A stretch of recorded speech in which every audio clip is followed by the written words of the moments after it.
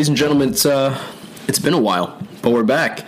It's been a while since we last recorded our podcast, but we are back here talking a little bit of Champions League, or as I should say, and what the title of the pod is going to be, the new UEFA Super League that they so desperately wanted is finally here. All the teams in the round of 16 are from the top 5 leagues in Europe.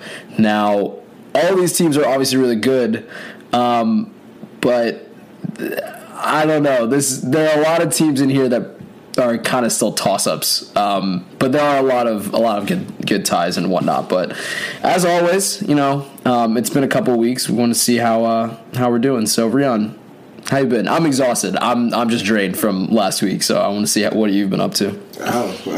I'm feeling pretty refreshed. Honestly, this was a pretty it was a pretty relaxing weekend for the most part. I went to Philadelphia on Friday night. I was there for probably like 16 hours. Basically, just went to see a friend on like basically their last weekend in Philly, and then I came back Saturday afternoon and did not do anything for the rest of the weekend. Well, yeah, didn't leave my apartment that much for the rest of the weekend because I was just so tired, and it was actually very refreshing on Sunday to wake up and not feel hungover or just not have gone to bed at like 4 a.m. the night before. You actually get like pretty decent night of sleep, and was the most productive I've been on a Sunday, I think, since moving here. I did like a bunch of laundry and we cleaned the apartment just a little bit, and then it became clean, and then it was pretty dirty by the end of the night again. But it was a good productive weekend, honestly. Yeah, I mean, you're one of the few people who did not wake up on Sunday hungover after SantaCon in the city. And I watched John Oliver did like a 5-minute skit on SantaCon, and basically just shit on it for the entire time. It was really, really funny. But no, I was at SantaCon on Saturday. It was a very good time. I will see if I do it again. It took a lot out of me, but would highly recommend if you're ever in the city for the holidays. City in the holidays is always a really, really fun time. But I came back basically in the middle of it. I came back in the afternoon, and it was when people were still out for the most part and stuff, and just seeing all those people while like in a taxi through like the streets of Manhattan and stuff. It was the last thing I wanted to do was go back outside after I saw that. Like, as I went to bed on Friday night, I went to bed at like 4 a.m. So that's why like that wake up was pretty horrible. And then seeing all those people, and I was like, the last thing I want to do is go back outside my apartment tonight. So seeing everyone made me want to stay inside, honestly. Yeah, by the time Saturday night rolled around, I think I was dead. And Sunday was very much like a slow day. It was my chill day for the week. But I'm actually off from work this week, so I get to enjoy a little bit of the niceties of life outside of actually going into my very corporate establishment every day and chilling at home for a little bit. Every day you work from home like at least 2 days a week. All right, well, okay, 3 days, fine. 3 days where I'm at home not working. Jeez, all right. But we're going to talk a little bit of the UEFA Super League.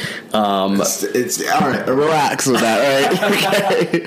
So first off, it's the first time it's ever happened in the competition's history. Right. Okay, it's the first time that it's been the inaugural Super League. It's the first time that all of the 16 teams are from Europe's Power 5, but honestly, at this point, we're still calling France a power league. Okay, sure. I mean, that's a stretch at this point, calling France a power like a top power league in the world. But honestly, what do you want? What do you want to see? Do you want? I mean, honestly, I would take Ajax over Valencia in this 16. But if Ajax had just gotten their business done at home against Valencia, where literally all they had to do was not lose at home, they would have been in, and then no one would have been being upset about this. I mean, I think I was listening last week, to a couple of podcasts that were just like, oh, this is it. This is like the like bastardization of football, and like, this is when the money like wins and stuff. Like, sorry, it's 2019. The money went out a long time ago, and I don't know what you want to see. And you want to see like an Austrian team. I would have loved to see Salzburg in it, yeah, for sure. But I mean, ultimately, if a team like Salzburg was in the last 16, right, all that would have happened is they probably end up getting beat like 6-1 in aggregate, like if they have to play like a Man City or something. Although Salzburg's not a great example because they actually did do fairly well. But yeah, but a team from one of those leagues that are just not as prominent and stuff. So let's say they make it and then lose like 6-1 in aggregate, and then all we'll end up saying is, oh, well, what's the point of even having these teams in the league? Or like, what's the point? Like, this is all like stupid anyway. Like, people would have been upset now, or they would have been upset 3 months from now when all those teams that are not in those Power 5 Power 5 leagues just got destroyed. Like, they would have been saying the same basic thing. So, I don't know. Me personally, I'm all about no socialism in sports, dude. Like, just these are the leagues that make the most money because they have the best players. Like, it's really that simple. Granted, at the same time, these leagues do kind of siphon off all the good players from, like take Erling Haaland for example. He's doing very well. He's a young player, and as soon as he does very, very well for a team that's not in one of these most popular leagues, then immediately he's linked with them, and then sooner or later, not even later, it's usually sooner, that they end up going to one of these massive clubs and stuff. And yeah, that kind of sucks because it does feel like they're just using these like other leagues for farms basically and stuff, which is disappointing. And theoretically, but it's kind of just like these are the leagues that receive the most attention, receive the most talent, and also because like these are the countries themselves are the ones that produce the best talent too. I mean, I know that like the Netherlands historically great country, but it's not like all their teams in the Eredivisie are like fantastic. Like you know, these are just the leagues, these are just the countries right now that usually produce the best players. Right. Like, it'll continue to change, right? Yeah. Like as we go through the several next years and decades, like it's not going to stay consistent. I get what you're saying, but it's interesting that you bring up the point of like in 3 months people would be upset if like a Salzburg or something like that was knocked out because if they were just like destroyed, which very possible that could happen. Right? I would say it would probably be likely if they did make it through, but like you said, this is the first time this has happened. Like this isn't the norm, if you will. And if we had a team like like Salzburg or something like that in here, then they would be here because they deserve it, not because because they just managed to skimp their way through like they were put in a position where every other team had to win out, and they managed to do that over everyone else. So it's not, I don't know. I see your point. No, and this is not to, I mean, I'm in no way defending UEFA in this sense. This is not to say, like, at the begin, like, the whole root of this competition is basically to get these massive teams more money. If that really is what it is, because if they really wanted to have it be any sort of risk for these massive clubs, they wouldn't do the group stage. Like, the group stage wouldn't be round robin. Like, the 6 games is purely to ensure that the biggest clubs are in the competition, because over 6 games, they're not going to... Talent shows. Yeah. So, obviously, this is more or less... It is their response to, like, what these teams wanted years ago where they wanted more of the pie because they produce a lot of the revenue, and they wanted to have a league where it's only the big clubs, and this was UEFA's response to that.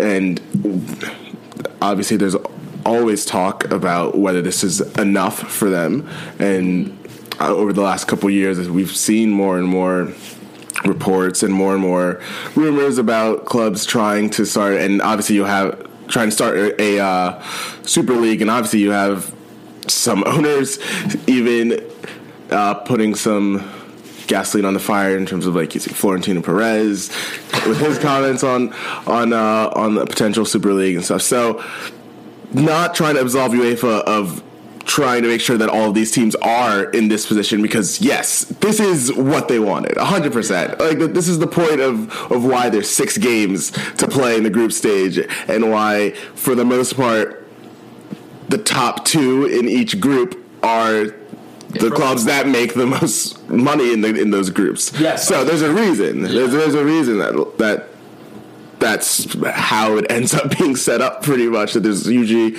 like 2 very, very big teams, and usually not 3. And pretty much only one group a year is like that, right? But to say that anything, I mean, I just think it's such a moot point to like even complain about it at this point. It's such a moot point.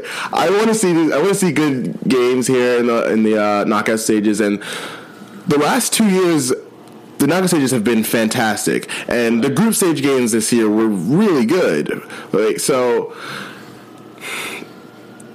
I'm not going to complain about that, because there's just not enough time in the day, and really it's of all things, you know, on a granular level of like complaining about the groups like happen to shake out this way. It's not really something that I'm gonna try to harp on and really be upset about, and just not in my mindset at all. I don't really. I just don't. I understand the problems, but you know, it is what it is. Like, there's not much that's going to change. You're not going to start making these clubs, making like someone like a PSG, Man City and stuff, give some of their revenue to, say, I don't even know, like a Wolves or something like that, right? Like, give their. So I'm sure you're not even like, because I'm sure what maybe people would want ultimately is something like what happens in the U.S. with our sports, where the revenue is split evenly between everyone, right? And I mean, you see in England, like the TV revenue is split evenly between everyone and stuff. But you know, in the U.S., you'll have in every major sport the like jerseys and the merchandising revenue. No, even though let's say the Los Angeles Lakers get more revenue in terms of merchandise than anyone else in the NBA, it's still split evenly. It's all pulled together with the teams and split evenly between that, and that's just not. That's obvious. That's something that I'm sure purists of football purists would like to see happen in European football, but it won't. It's not. So it's no reason to really. It's yeah. Well, while we'll never probably see a situation where non-top teams don't win the Champions League, essentially, or make it very far, other than your Ajax of last year, essentially, those type of teams. We still have some pretty good matchups in the round of 16, obviously, given that they're from top 5 leagues, as we've just talked about. But these are the matchups as follows. They were drawn this morning before I think either of us were awake. I thought it was actually in the afternoon, but turns out it was in the early morning hours for us. And so it's Dortmund PSG, Real Madrid Man City, Atalanta Valencia, Atletico Liverpool, Chelsea Bayern, Lyon Juventus, Tottenham, Leipzig, and Napoli and Barcelona. So those are the ties for the 8 games. Is there any, I guess, particular tie that stands out to you here? I mean, we were talking a little bit before we started recording, but I kind of pointed out Real and Man City as the tie that interests me the most, just from the personal storylines and kind of what's at stake for both teams. But is there another one in there as well that might draw your attention? No, I mean, I think Madrid and City are that's the glamour tie of the 8. Like, that's going to be the one that's going to have the most people watching anyway. I think that'll be the easy choice for, what's the biggest of all these 8. But there's a lot of different combinations here than we've seen in the past, because I know, like, as a fan of Chelsea, like, I was just kind of expecting that we'd get either PSG or Barcelona again, like, because that's pretty much who we've gotten we've gotten PSG. We got PSG 3 years in a row at some point in the competition. So, playing PSG again would have been cool, I guess, but I would have wanted to see something different. You see Dortmund and PSG, those teams we have not seen play each other in the Champions League before, so that's going to be a fun one. And then obviously you'll have Rheon, Juventus, although Rheon actually probably have to be the weakest of the 16 now, with Memphis Depay tearing his ACL. That's huge. That's the easiest team to play against of all these 16, purely because their best player is now out. Right. So that's really unfortunate for him, and especially with the Euros coming up. For Netherlands, it's a loss. I mean, he was the starting number 9. Basically, the starting number 9. He started. Yeah. He didn't play. He's not a real number. He's not traditional. Not traditional number 9, but he started in that position for them. So that's a big blow to them. I mean, Napoli, Barcelona, that should be a fun one. You know what the best storyline out of that is? Manolas, the Roma hero from 2 years ago. Of course, as everyone knows, knocked Barcelona out in Rome. Proceeded to transfer to Napoli, and now we're playing him again. So I can't wait to see how that goes in the first leg when we're away in Naples. But yeah, continue. But I think this draw just produced some really fresh matchups. We'll see how great they are. I think a couple that I'm very, very interested in outside of, obviously my own team's going back to the place they won the Champions League final 7 years ago. It'll be fun. Atletico and Liverpool, that's the first one I want to start with. So we know how great Liverpool is at exactly what, Elyas? What is their best quality as a team? What are they known for? I mean, their attacking flair would be my answer, right? Like their front 3. Is that what the answer you were looking for? More specific. I was like playing style wise. Oh, counterattacking? Yeah. Oh. Yeah. So that. Oh, I see. I see where you're going. Yeah. That is Liverpool's best strength, is when they're running at you and you're on your back foot and everything's a little confused and you're trying to scramble to get players back. Which team in Europe is better at just not allowing that to happen? Right? I forget which exactly Champions League game it was for Atletico.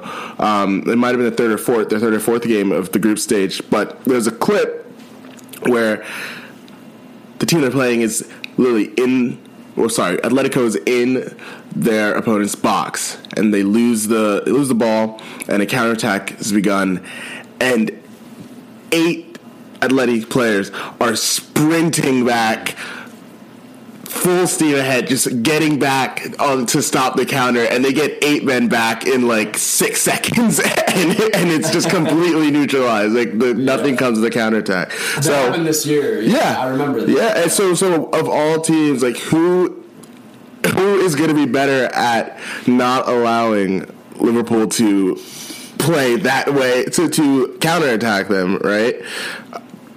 I still think obviously there'll be some real matchup problems probably on the wings and stuff.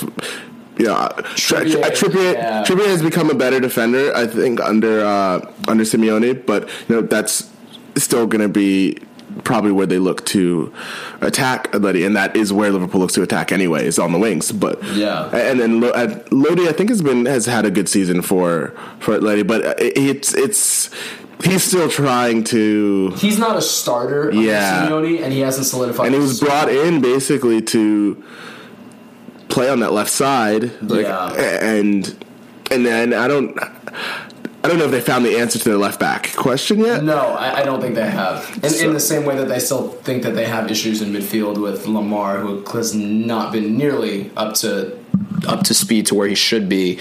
But yes, Lodi has not played the way that Simeone has wanted to, but it will be very interesting to see how, not Trent versus Trippier in this case, but performance-wise, how they both individually do, because they're so good when it comes to attacking. But one of them is much better defensively. And Trippier will need to be better defensively than Trent in this case when you have the Liverpool front three coming at you, with Salah obviously regaining his form essentially, and Mane being, in my opinion, the best player in the Premier League this season thus far. That's a totally different debate. Don't say a word, but that is a totally different thing. But my point is that Atleti will have their hands full defensively. It will not be easy because they haven't been up to the defensive caliber that they should be. But I think the fact that they have not scored as many goals and won as many games as they have this season has kind of magnified that issue, because they have clearly conceded goals, but they're not leaking goals. It's not like their defense is wide open. It's not like Diego Godin left a gaping hole, but there's a hole, and it's decreased in quality, but you still have, I guess, echoes of Diego Simeone's side in terms of identity and whatnot, and you can kind of see that in the team still to this day. Yeah, I mean, I honestly think that they've defensively been pretty good still. I don't think they've really missed a beat on defensively. They've given up only 10 goals in the league, which is the best in Spain right now, and on top of that, their expected goals allowed is also the best by about almost 4 goals. They're at 12.85, and second is Getafe at 16.3. So I don't think there's really a problem in defense because, again, that is the easiest part for Simeone, right? Because a lot of that is just drilling discipline into the team, and they're still very, very disciplined. And right, the problems for them come with finishing chances because it's not. I know we've said that they haven't looked as fluid as we would have liked them to, although, you know, we saw in the game against Barca just 2 weeks ago, they looked pretty good for a lot of that game, and you would probably admit they were the better team for most of that game. For sure. and just lost out to the best player in the world. Like that was really all it was. A moment of brilliance that LA doesn't have a player quite at that level right now, so they couldn't get bailed out. Exactly. So that was really the problem in that match. But they're creating chances. They're third in expected goals in Spain, yet they've only scored 18 goals. Their difference between expected goals and actual goals scored is the greatest gap of any team in Spain. Yeah. Their expected goals are about 29.5, and they've scored 18. Right. So they're not finishing chances, and that's the problem. Yeah. And as great as Liverpool has been, we can also say the same that they're not invincible defensively. Defensively, they have not been for sure impenetrable, and their problems. A lot of their problems come on the wing too for defending, and so it'll be tough. But they also play a very high line, and Atleti is not necessarily a team that is going to exploit that. You would expect Morata to, because he's the only one up there really with the pace to do it. João Felix is not usually trying to make runs in behind. That's not really his game. He's trying to play those runs in, right? So it'll be a really interesting matchup for me because I think Atleti will be able to make it really hard for Liverpool to score, and I think they'll do a great job defensively. I just don't know if they're going to be able to finish whatever chances they do get, because I think they'll get a couple, and they'll get a couple just because, again, I think their defense is better than Liverpool's, but Liverpool can create something almost out of nothing, and that's really the problem. That's really like the similar problem that they had in the game against Barca, where it's just the high level attacking talent they can't really match anyone right now. Yeah. And they're not going to be able to do it through tactics. They're not going to be able to do it through style of play because I don't think they have the players for that, at least in terms of stylistically, to match Liverpool from a tactical and technical perspective. I don't think they have that, but they have They don't play in a way that necessarily tries to emphasize those parts of their game. Yeah. Anyway, so I just think it's like pure talent wise, they're not going to be able to, because I mean, if you take the front three of Liverpool and put it on Atleti, I think they'd be able to find ways to score goals even within a more defensive playing style, but because of just individual talent. Yeah. I don't think right now this version of Atleti and like this version of João Felix at 19 years old, it might be 20. I think it might be 20 now. It's 20 now. Not at the level yet. So that's where they're going to be really disadvantaged in terms of a particular matchup. But I think they're going to make it really hard for Liverpool. I don't know if they'll go through. I don't know if they'll go through, but I think they're going to make it really hard defensively. Yeah, for Liverpool. I fully agree with you. I think it's going to be a very fun tie amongst many, many others in this round. But best of luck to both teams in this case, because I think both of those stadiums are very hard to play at. And so that's another factor that definitely has to be taken into consideration. But we'll see. Did you see another one there, Elyas, that I do caught your eye? I do want to talk about one that is certainly very near and dear to your heart. The infamous Rheon. The Chelsea Bayern matchup is one that I actually did not expect. I mean, we were talking about how I genuinely thought I was going to wake up this morning and see Barcelona Chelsea for the 90th time. Yeah. But I guess it didn't happen. I didn't realize that, but I completely forgot that Bayern were one of the five teams that Chelsea could have drawn. Yeah. It was obviously no English teams, and then I believe Valencia couldn't be drawn either. Right, exactly. So your options were limited there. But how do you feel first off? I guess about this specific draw. Let's start there. Outside of history,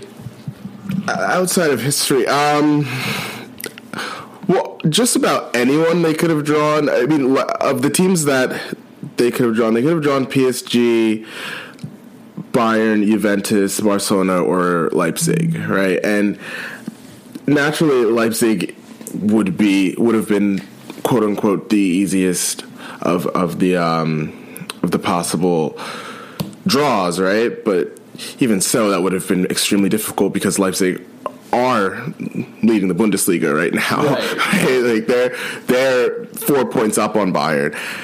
And I was going to say on paper they're better than Bayern. Right. I mean, how attacking talent wise, that's there's not much of a debate that Bayern's attacking talent is much greater than Leipzig. So obviously there's nothing there, but I think it will be at least somewhat entertaining. I mean, you have to think about the expectations coming into this season where, we talked about the Champions League and stuff, and I would have been just happy to get out of the group and stuff too. I mean, that was before the draw was made and stuff too, and then before the team actually started performing well in the group. But I have no expectations / had no expectation that the team would make it to the quarterfinals or anything. So a Leipzig here would have been fantastic, but I knew it was more likely than not. I mean, coming into the season, before any game was played, I knew that more likely than not, the team we play in the round of 16, if we make it out of the group, was probably going to be a very, very high-level team. So, and coming up against a team that will most likely field at least 3 players that had not played in the knockout stages of the Champions League before. Right. So that's you have to bring perspective into it, and we've seen even in the last few weeks, we've seen how the depth has been really challenged of Chelsea, and we're seeing the results. They've lost 4 or 5 in the league. Mm-hmm. found ways to get points in the last 2 games of the Champions League when they needed them. So great job on that. But they're getting tested depth-wise now, right? And you can see that it's taking its toll. Yeah, I mean,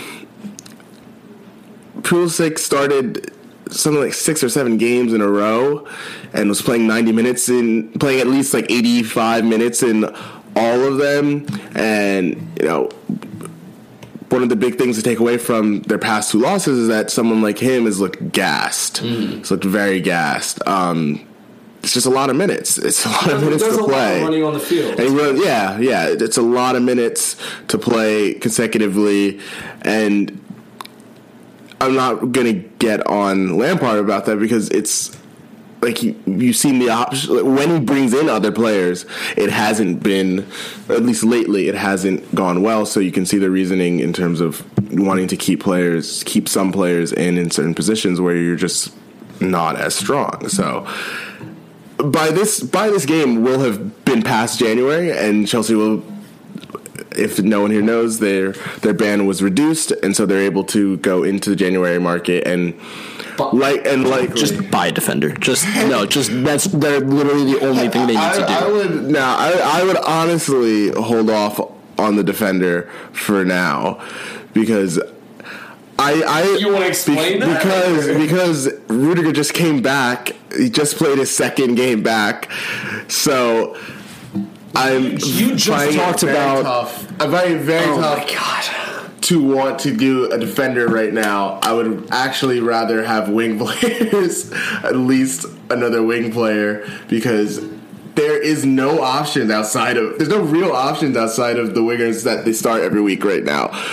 Hudson-Odoi has not played well for the last month, so it made it pretty much impossible to start him. And when you sub him in for Pulisic, he's done absolutely nothing. So their problems recently. I'm not saying that the defense is fantastic, right? But the thing that I have been more concerned with recently is that they're not able to score against these teams, right?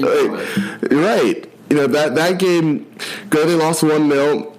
That game, honestly, I at no point did I actually think that Bournemouth were going to score. and if you saw the goal they scored, it was not a bad goal, but it was like it came from a corner and the guy played it back in and their defender was there and the defender just stayed on side and flicked it over his head and it barely crossed the line, and at no point did I think that Bournemouth were going to score. The defense is not what I was like really upset about during that game. Is the fact that 90 minutes and they couldn't really create more than maybe 2 clear chances in the game, and that is my biggest problem lately. Because even at the beginning of the season, when they were having defensive problems, they were at least creating chances. And not finishing them for the most part, but they're at least creating chances. But they haven't really been doing that lately, and whether that's fatigue or not having someone who is at the level of, say, like Eden Hazard to just kind of bail you out in games where it's just not working and stuff. I think by then, again, they'll have done whatever business they do in January, so they'll likely be in a better position depth-wise by then, but again, I'm not expecting much. Well, this was supposed to be a rebuilding year in a way anyway, so I don't think it's the worst idea in the world to wait until the summer in some senses to do a full like analysis of what you really need, because then you'll have had the full year to analyze exactly what went wrong instead of maybe risk buying someone that you might regret in January, right? Like, I mean, is that fair to say? Yeah, exactly. Like, the only real defender that's even available now that people talk about is like Nathan Ake, who was a former Chelsea player himself and has done well at Bournemouth for sure. But I just... My only pet peeve with him, it's just going to seem very odd, is just he's literally my height, and he plays center back. Is he really? Oh, I didn't know. He's 5'11". He has done well for Bournemouth, but from absolutely no research or even you might say logic or sense, it's just a feeling. Just a feeling. You can't be like 5'11" and be that great of a center back, honestly. You just can't be, because you're not going to out-jump people. Who are you who is he out-jumping, honestly? I mean, I personally feel attacked by this, but sure, go on. No, but seriously, that's like that. Those are the options, really, for defenders. So I don't want to spend, I don't want them to spend a bad amount of money on a defender that is probably not necessary. And also, center back's not exactly the biggest concern there. If they go for a defender, it would be great to get a fullback, but But I don't want to harp too much on the Chelsea stuff. But the game itself will be great. Bayern, yes, they are not sitting in first in the Bundesliga. Yes, they are not finishing. They are not sitting in second. They're not even in the top 4 right now in Germany. But, they're... Oh, I thought they were 4 points. They're actually 6 points off. They're 6 points off first at the moment and sitting behind 4 teams. So they're not win the Bundesliga. They're not an indestructible team. Their attacking talent is unbelievable, and they are very top-heavy at the moment. And will potentially be facing a team that is also extremely top-heavy. So the game itself might be very entertaining, but no, I don't have. My expectations are very low for this game, right? So, okay, if your expectations are low, then what's a success for you? Is it getting out of the success, the success has already been reached for this. The success is making it out of the group, honestly. And so this has been a successful Champions League season. For this particular season, it's already a success because, again, like I said, you had 6 plus players who played their first Champions League minutes this season, right? Yeah. And you have just around the same amount of players who are playing their first Champions League minutes for the team for Chelsea this season too, right? So the expectation was hopefully we get out of the group, and we got lucky with the group that we had, because we could have gotten unlucky and been in a group of death situation very easily, because we we didn't backdoor our way in because we finished third anyway, but we could have gotten an unlucky draw. So this is a success, is making it to this stage and getting the experience of playing a team this big, like this massive, and it'll be fun anyway, because I would hesitate to say it'll be fun. At least one of the, I would have to say at least one of the legs will be fun. At least the first one will be fun. We'll see. We'll see. But I mean, the first one will be at Stamford Bridge, so that's the one that should be fun at least, and then they'll get an experience to play at the Elyas. But Bayern's a fantastic team. So and Coutinho is doing Coutinho things, taking 13 shots a game from the same spot, and recently he's been hitting them at a higher clip. So, yes, because he's in form and right, of course. But we know, as Elyas, as someone who watched him play at Barca, me as someone who just watched him play in the Premier League, this stuff is like, he hits like 6 of these a season, and the fact that he's hit like 3 of them in the last month means that that's a very bad thing for him, because he's probably he will keep trying these shots, and then he's gonna peak, and then this is the peak. He's legit just hit bangers for the last 2 weeks. Like, this is not gonna be sustainable. He's taking all these shots from 20 yards out and at the corner of the 18. These are not just all going to keep going in. So, but outside of him, obviously we know the talent they have. We watched them put 7 past Tottenham. on a day when they basically took like 8 shots. Yeah. So, you know, and Serge Gnabry was literally reborn. Yeah. Serge Gnabry was scoring on every shot he took, basically. Yeah. So, no, they're a fantastic team, but I don't want to spend that much more time on this. You know, I think it'll be a great experience for the Chelsea players. I think Bayern should be considered pretty massive favorites, especially since the second leg will be in Munich. So from there, we'll move on to Elyas' side. And after the Napoli-Barca, I have one more match that I think that I'm very interested in. But let's, So what do you want to talk about with this one? So we're going back to Italy. Is for the first time since Rome. Well, I guess in the knockout stage. So, yeah. In the knockout stages. Sorry, in the knockout stages, we're back to Italy. Obviously, I mean Naples is not the same place as Rome, but it's far. Yeah. But Napoli themselves are. Who knows where Napoli will be in 2 months? We know their situation is very weird right now, just firing Ancelotti about 2 weeks after, you know, Napoli had a poor result during a Serie A game. So if people don't really know about Napoli's owner, De Laurentiis, he's kind of a fucking crazy man. but also he's a bit like Daniel Levy, but with more flair, right? In the sense that he always tries to sell his, He's very similar in terms of his valuation of his own players stuff, and tries to sell. Oh my god, yeah.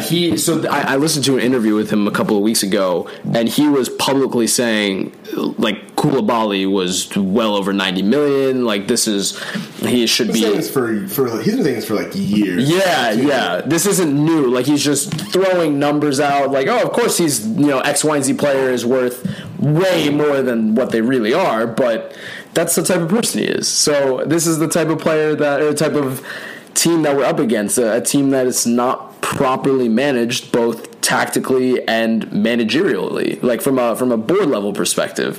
I'm convinced that now that they let Carlo Ancelotti go, if for making the knockout rounds, might I add, they made the knockouts, let him go. They won 4-0 in their last match, and he got fired hours afterwards. Yeah, so I'm convinced that if they make it through the quarterfinals, then they will let the whole team go and will not have a team to play the quarterfinals with. So that's what I'm expecting. But this tie is really interesting for one big reason, and that's because Barcelona are starting away in Naples for the first leg. And I think that's interesting because our away record is... outside of the Champions League in general is absolute hot garbage, like genuine like dysentery, as Rheon says. And so going away to a team that is not going through the best of moments right now gives us, I think, an opportunity to regain that sort of confidence, especially going into a Champions League in which the last 2 seasons have been riddled with absolute horror. And less than ideal, one might say. I think the best way to put it, and well, this is not how I would put it, of course, but Rheon, I remember specifically after the Liverpool game where we lost 4-0, you said, ever since the 6-1 against PSG, the footballing gods have been absolutely giving us just cookies, if you will, of presents since that happened. Just leveling it out. I mean, the absurdity of losing 4-0 away and winning 6-1 on the second leg and making it through. The scales are just getting tipped back to level out. This all has to level out. You know, it's how things go in sports, and I like to think sometimes in life too. Sometimes again, I'm definitely not all the time, but in sports, I like to think that everything evens itself out over a long run. Usually not over a season or something, or not over like a month, but over 3 years. I think this has been leveled out. So I think we're good now. I guess.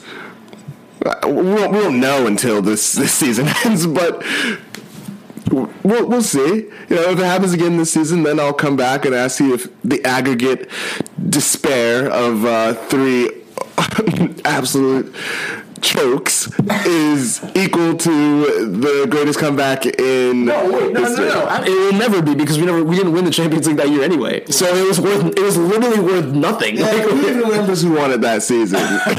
I do, because it was that. Oh my God! Wow, so funny. That's fair. I legitimately forgot. Yeah, I know you legitimately forgot, but I remember because they robbed it anyway. But that's besides the point. So. This tie is interesting for that reason. That's what I was saying. If Barcelona can go away to Naples and get even a tie out of that game, I think they've already won the tie, which is a dangerous thing to say. But I think going back to the Camp Nou with anything that is a tie or above is pretty much securing it in the bag. Just because of the quality of the players. I do think that Napoli are extremely well sound defensively, and I do think that having someone like Insigne up top is absolutely a huge advantage, which is why I'm very scared of going to a place like Naples, which we saw Liverpool struggle at. And so I'm scared of that, but I'm saying that if Barcelona can get something out of that game, then I think they're in very good hands, because coming back to the Camp Nou is generally always difficult. The last 2 seasons, I would argue that some teams have not had as much difficulty. But when you have the best player of all time on your team, it helps immensely. So I'm not going to discredit that. I hope that they will make it through, but it's just, I don't know, going to Napoli and going to like Inter are just both very, very hard places to go. They just are. They are, but I honestly, I think you're getting, again, things could change drastically in 2 months, so we can only talk about these teams as they are now.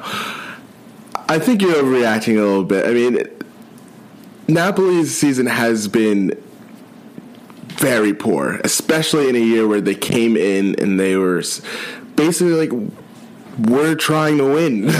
They are. We're trying to win.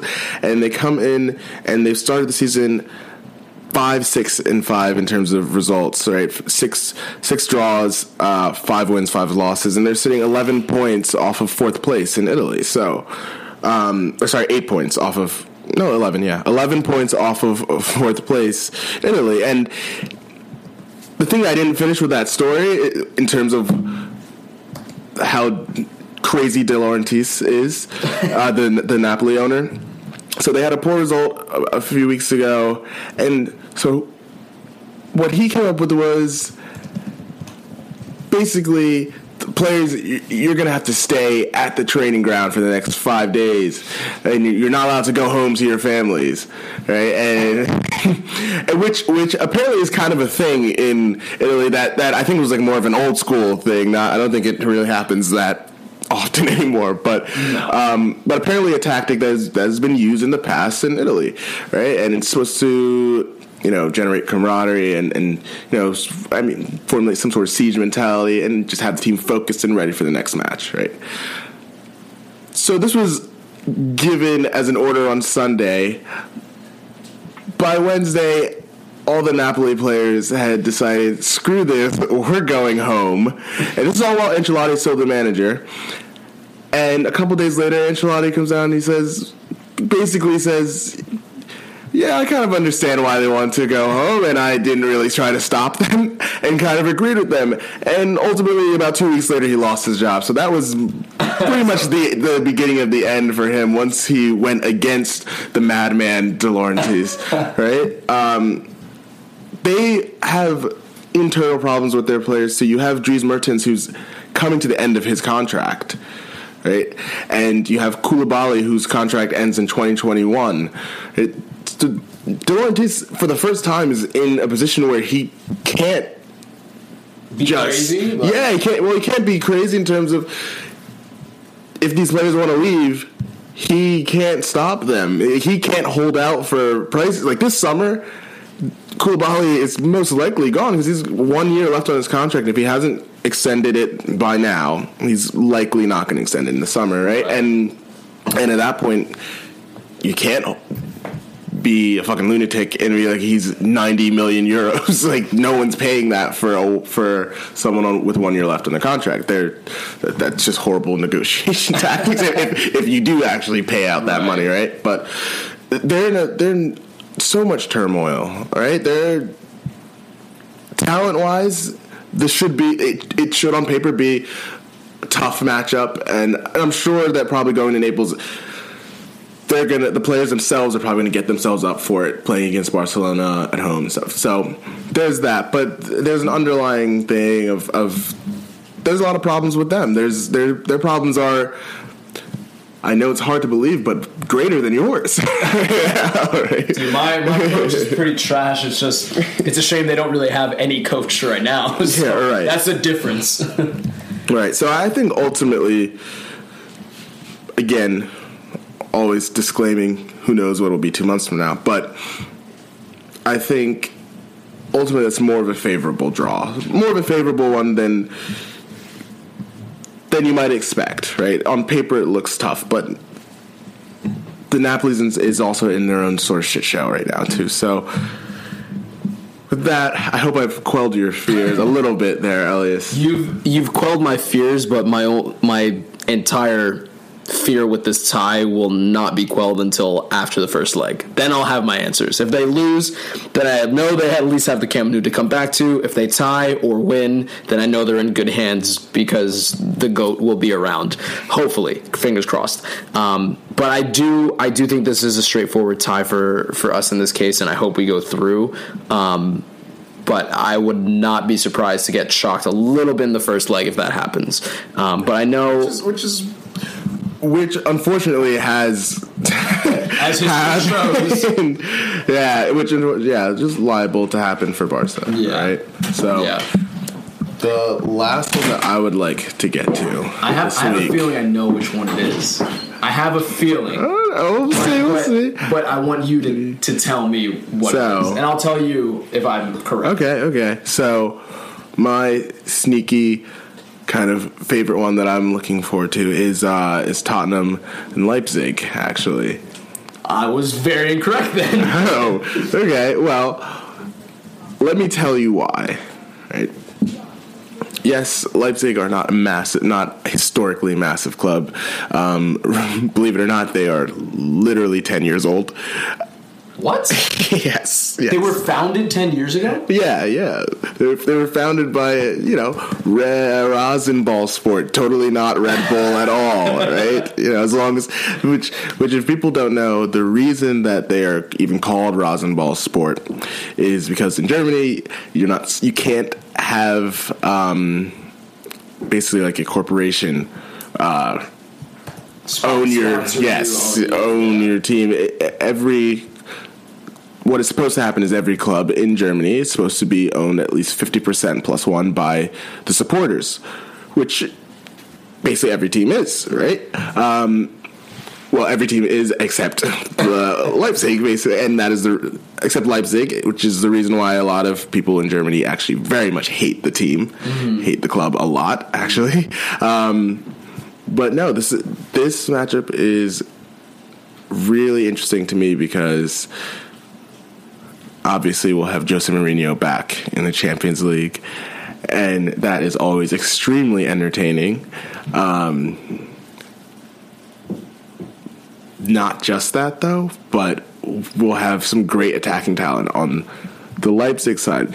Timo Werner, if people do not know the name, that's actually pretty fair because they weren't even in Champions League last year. Yeah. but he was still a big name last season. But he is Germany's number 9. He's Germany's starting striker, consistent starting striker, and very well might not be on Leipzig next season, but he's a great name to look out for. But on top of him, you have...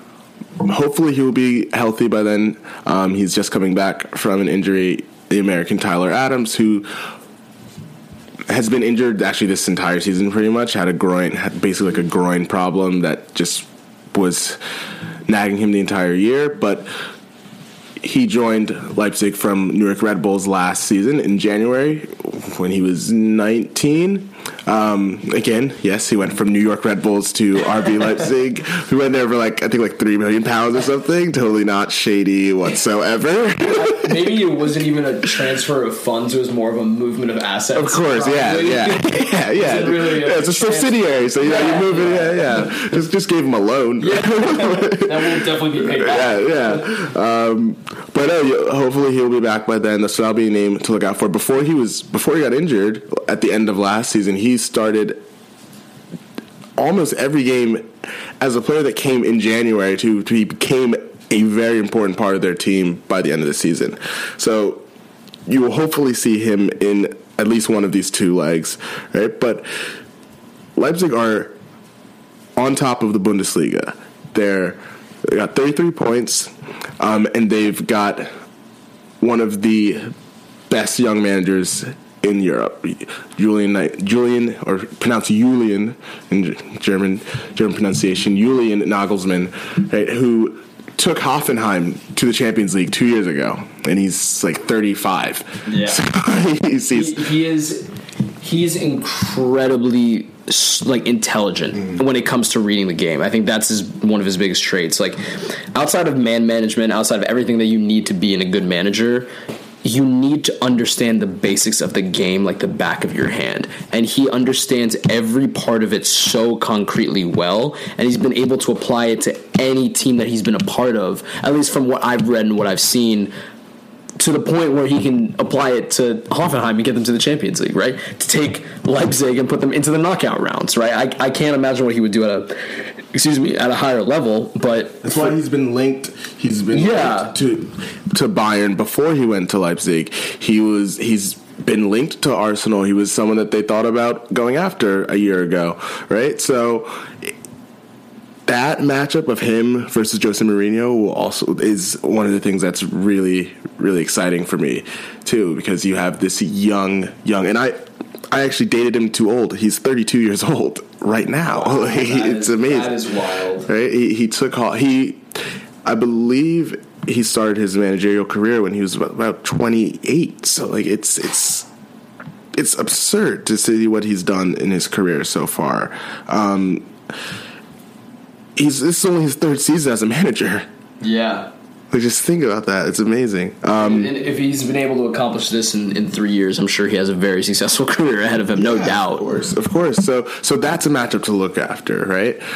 You have the center back on Leipzig, Upamecano, the French center back who Arsenal desperately tried to buy at the end of this past transfer window. There's talent all over the team. Outside of Timo Werner, you have Emil Forsberg, a Swedish attacking midfielder. There's great talent all along this team, and it's going to be a great matchup, I think, with Tottenham. I think talent-wise, they're actually very, very similar. I think they are. I know you can't see this, but I'm giving Rheon a stank face because I don't know about that necessarily. But in terms of ceiling, maybe? Attack-wise. I should just say attack. Okay. I should probably just say the attack. Maybe. I don't know. Kane, Timo Werner. Oh, Harry Kane's clearly better. He's definitely better. Right. Well, if you do a 1-to-1 comparison, I think they're pretty close. I think this season is very close. If you take a snapshot of 3-4 months, sure, maybe but it's not like this is Timo Werner's first season of doing well. He was very good last season. No, I'm not saying that, but I don't think that he's someone who scored 16 goals in 15 games this season so far. I agree with you. I think that Timo Werner is a good striker. I think he's bound for a top European team very soon. But Harry Kane's been doing this for years, and I don't think you can compare that experience to someone who's been doing it for maybe a year. I think that's very different. To say that the same caliber player is bold. You need to prove it for a little bit in order to say that. I think that talent-wise they're not the same type of striker, but they are pretty close in terms of just actually how well they are playing. Yes, quality-wise. Yeah, of course. Well, I guess that's all I can go off of. What do you want me to say? You want me to sit here and say, Who's the dude? Oh, like Adaritz is like, oh my God, Adaritz who's had a pretty good career. I can't say that Timo Werner is close to him, dude. No, you can't, because Adaritz is a piece of shit. But that's a different conversation. I think the only way that question will be answered is to see them play against each other next year. Genuinely, and I'm not saying that for like the storyline, but I think seeing them on the field and seeing what they're capable of with their respective teams, I think will be a very good visual test of seeing what they bring to the table. Yeah, I mean, I just think that both attacks present a very similar level of danger. Not the same type of danger, but very similar level, right? I just think they're two very evenly matched teams in the end, because at the same time you might say up top, Kane might be better than Werner, and career, he's had a better career than Timo Werner. I will not argue that. No doubt. But he's also older. He's also played more games than Timo Werner, and all the other stuff that comes with that. But it's not like anyone here thinks that Tottenham's defense is going to get that much better in 2 months. We'll see. They have been getting very positive results recently, right? But I would think even the most passionate Tottenham fan would not say that they think that their defense is fixed, and they think that the players that they have for their back line are going to get better within the next 2 months. They've played poorly, and well, not completely poorly, but they've played at best mediocre up until this point in the season, and I don't see it getting much better because we've talked about how horrible they are on the wing defensively, so that's just not going to get better in any sense. They played Jan Vertonghen at left back this weekend against Wolves, and he was just getting terrorized by the pace and power maestro that is Adama Traore.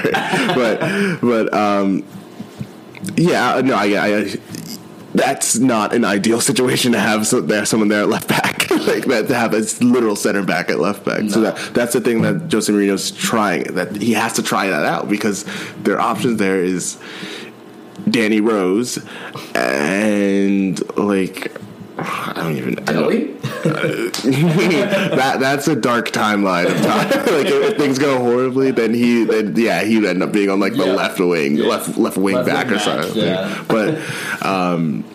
But no, I think that matchup really excites me. I mean, obviously you have your Dortmund PSG, you have Atalanta Valencia. You have two teams that probably wouldn't have expected themselves to make it to this point. This is Atalanta's first season in the Champions League, so I'm sure all of this is just gravy for them too. They're making it. I'm sure their expectations were just, if we could make it out of the group, that would be fantastic. And Valencia is back in the knockouts for the first time in a very long time. So especially after where they were 2 days before their first Champions League game against Chelsea, manager fired, and the players didn't even talk to the media.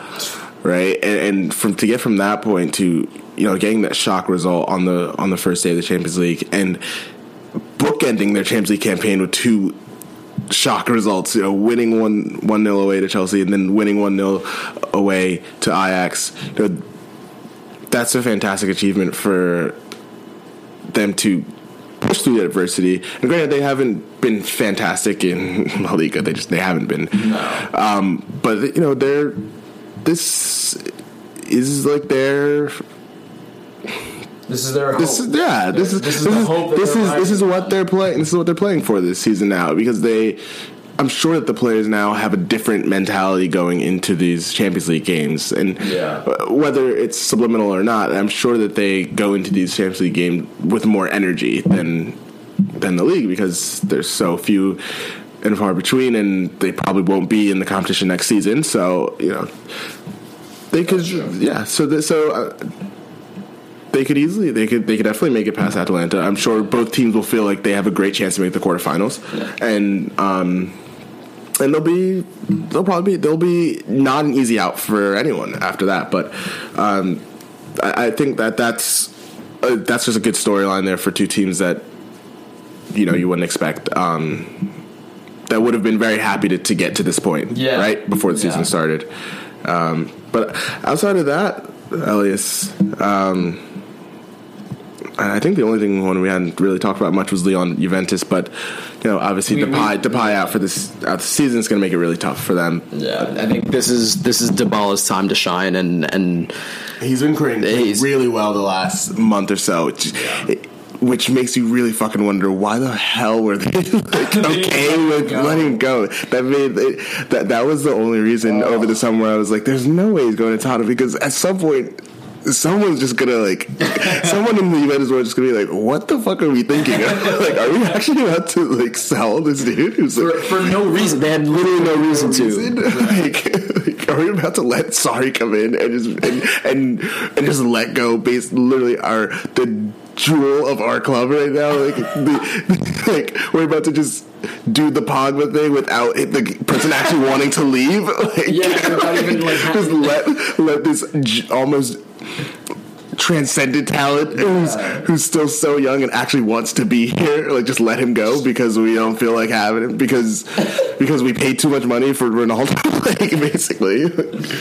Yeah, no, that would have been a dumb move. But I think this is genuinely Dybala's season to shine, and I think this could be a great opportunity for him to show that he is the type of player that Juve need to carry them into the future. Because obviously Ronaldo's not going to be that player. He's not going to be there for much longer, but Dybala could be. And he could be a staple of the club for the next 5 to 7 years at the least. So I think this could be a very good opportunity for him specifically.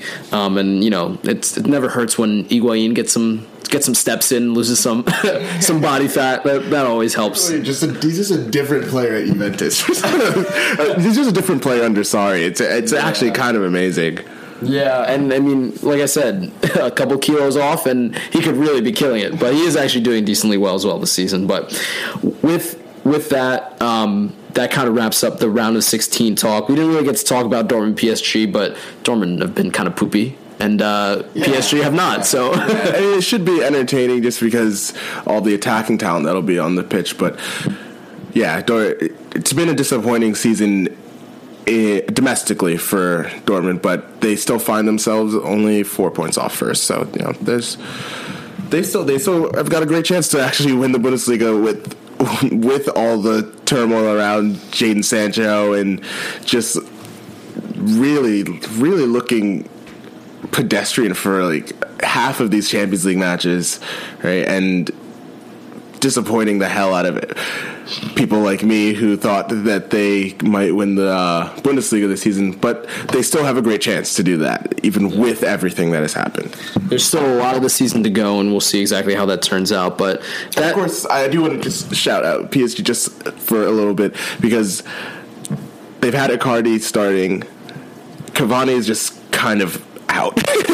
He's just not starting. He's just not starting because Icardi's been fantastic for them, and Neymar has gone back, and I mean, odds are he'll probably be injured by the time these matches come around. Did you see the second leg of the Dortmund PSG game? It's on his sister's birthday, so he's definitely going to be injured. He's not going to be there. Yeah, so who knows? But this is a great opportunity for them for. Again, a season where we feel like no one is unbeatable. I would think that I feel like my slight favorite is probably Liverpool right now, just to be safe, because they're the holders and they've been the best. They've been the most convincing team in their domestic league of any team right now who's in this last 16. They've been the most convincing domestically and most consistent in terms of getting results. So they're my slight favorite. I still think that by the time February comes around, we'll probably see Laporte back. So if Laporte is back and healthy and Pep doesn't have to play Fernandinho at center back, which he might still decide to do it anyway when he comes back, honestly. But I still think at their healthiest, I would still think that City's my slight favorite. But just on the basis of how everything has been going and the fact that we don't know if Laporte will be completely healthy for these games, for at least the round of 16, and that's not going to be a cakewalk like it usually is for City every fucking year when the round of 16 comes in. I honestly am stunned. I mean, in past years, they would have been lucky enough to not have Atalanta in their group and probably drawn them in the round of 16. So that is basically the only reason why they didn't end up getting a super easy draw. I mean, they could have easily gotten Lyon, and that would have been just about right for how it's gone in the past for them. But no, that's going to be an extremely tough matchup for them, and especially if Laporte is not healthy in that. So, favorite for me right now, I will say Liverpool just slightly ahead of City. Elyas? My favorite might surprise you. It's not going to be Barcelona. I'm just going to say that now. That would surprise me. I know it would be, but they're definitely not. My favorite right now, in December, right? Not in February. PSG. I think. I mean, sure. Go on. Well, here's what I was going to say. On form right now, they're looking really, really strong. Yeah. I think with Icardi, they've looked more fluid. I think that from the midfield, they've looked better. Not amazing. I really like them. I think this is the first time I can remember in the last few years that their midfield makes like actual sense, logically. Yes. Because like we saw it in the first Madrid game, and Marquinhos sitting, holding, and then how well Idrissa Gueye and Verratti played together. I think their midfield is the best it's been, just in terms of functionality. The best in their last few years, because obviously they've had years where they're Rabiot is a technically better player than Idrissa Gueye, but that combination did not work out very well, right, with him and Verratti, and then they had years where they had Thiago Motta back there, so their midfield has a lot more athleticism. Like, they're super athletic, and I really like it. But I like this PSG pick. I don't think it's crazy. Convince me, Alex. Here's the reason why. On form, they've been fantastic recently, but I think when you have a striker that you talk about how Firmino for Liverpool is somewhat unselfish, right? He is the quote-unquote unselfish player in the team that is willing to sacrifice for the team, if you will, positionally. I think Icardi is that, but can still score goals. Yeah. Right. He can sacrifice and step out of the position or out of the landscape, both off the field and on the field, and then allow Neymar and Mbappe to do their thing.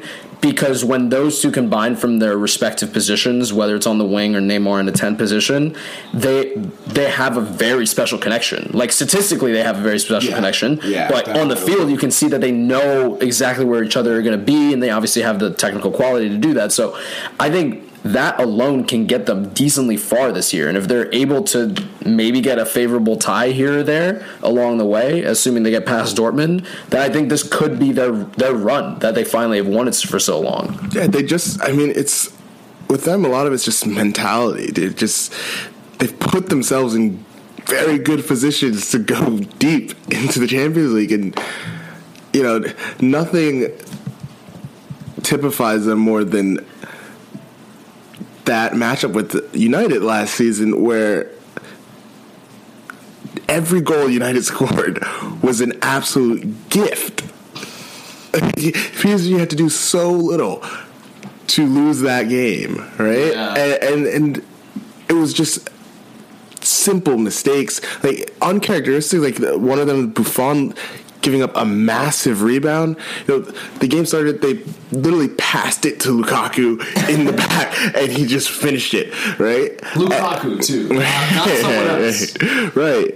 And then you had the horrible rebound by Buffon, and then obviously you had the worst handball I've ever seen called in my entire life for United's third goal, and that was it, and they were out, right?